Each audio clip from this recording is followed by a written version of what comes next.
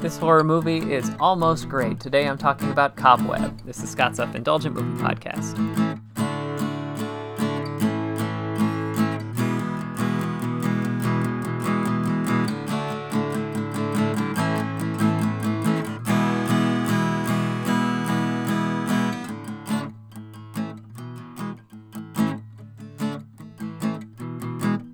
Hello, movie friends. Welcome to Scott's Indulgent Movie Podcast. I am Scott, and today I am talking about Cobweb, which is a recent horror movie that's currently available on Hulu.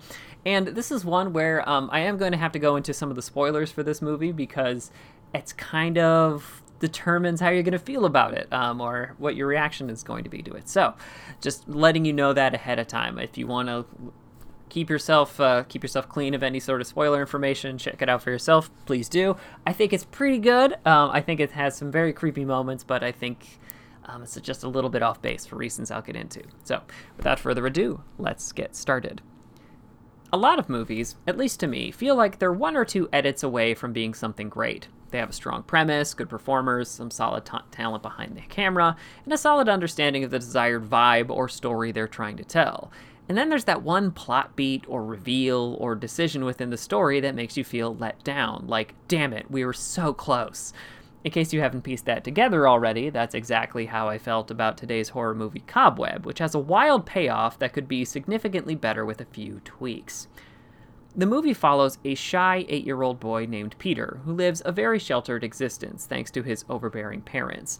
But the dynamic in the house changes as Peter begins to hear a voice in the wall of his bedroom that encourages him to disobey his parents and let it out. So properly discussing this movie is going to involve discussing its major plot reveal, so I'm putting up the spoiler warning early. So there might be spoilers ahead, matey. It's piratey, because for no reason. What this movie gets really, really right is in the atmosphere and the general premise. From the jump, it's clear that Peter's parents are off. Like, really off, and have regressive ideas about what Peter's responsibilities are. I mean, he's an 8-year-old. Said parents are also played to creepy perfection by Lizzie Kaplan and the boy's Anthony Starr, who, despite being closer to his natural hair color, I'm sure took me a few more seconds than usual to recognize. The house has the eerie vibe of a tense 50s Father Does Know Best house taken up to horror movie levels, including brash punishments for the wife and child when they quote-unquote misbehave, which is amplified because they also don't seem to trust the outside world for an unspecified reason, and more on this later. So, Peter, talking to a sinister-sounding voice in his walls, taking it seriously or listening to its advice right after he's been imprisoned in his own home after a perceived misstep, feels like a gothic fairy tale come to life, all of which is amplified by these sludgy visuals that are high contrast and dark and emphasize black tones at every turn. Meanwhile, Peter's teacher becomes more and more concerned that Peter is in danger and begins to check in on him. Feels like Matilda taken to 11. Kinda dig it. And then the reveal hits.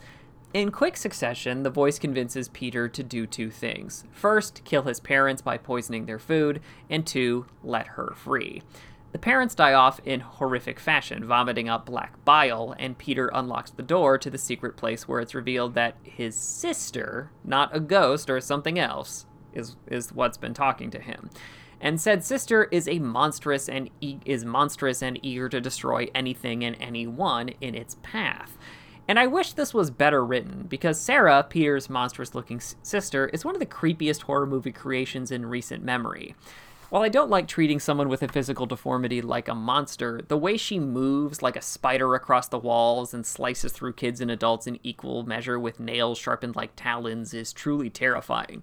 This got audible nopes and what the fuck reactions from me. Here's why it doesn't quite work.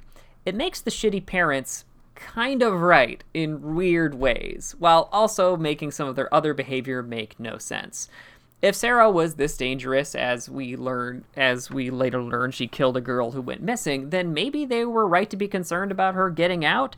It's not clear to me whether Sarah is the result of just being malevolent or expressly due to the mistreatment by the parents. It's murkier than it needs to be.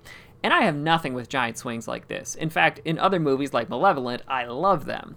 But by making a person whom our villains deem a monster feels off. The verdict is, it's very close. With an intriguing premise and solid filmmaking, Cobweb nearly overcomes its narrative shortfalls. 5 out of 10. This has been Scott's Self-Indulgent Movie Podcast. Thank you so much for listening. Don't forget to like, share, and subscribe wherever you get your podcasts. And don't forget to join our Facebook group, Scott's Self-Indulgent Movie World, for the latest reviews, discussions, and more. See you next time, everybody, and stay safe.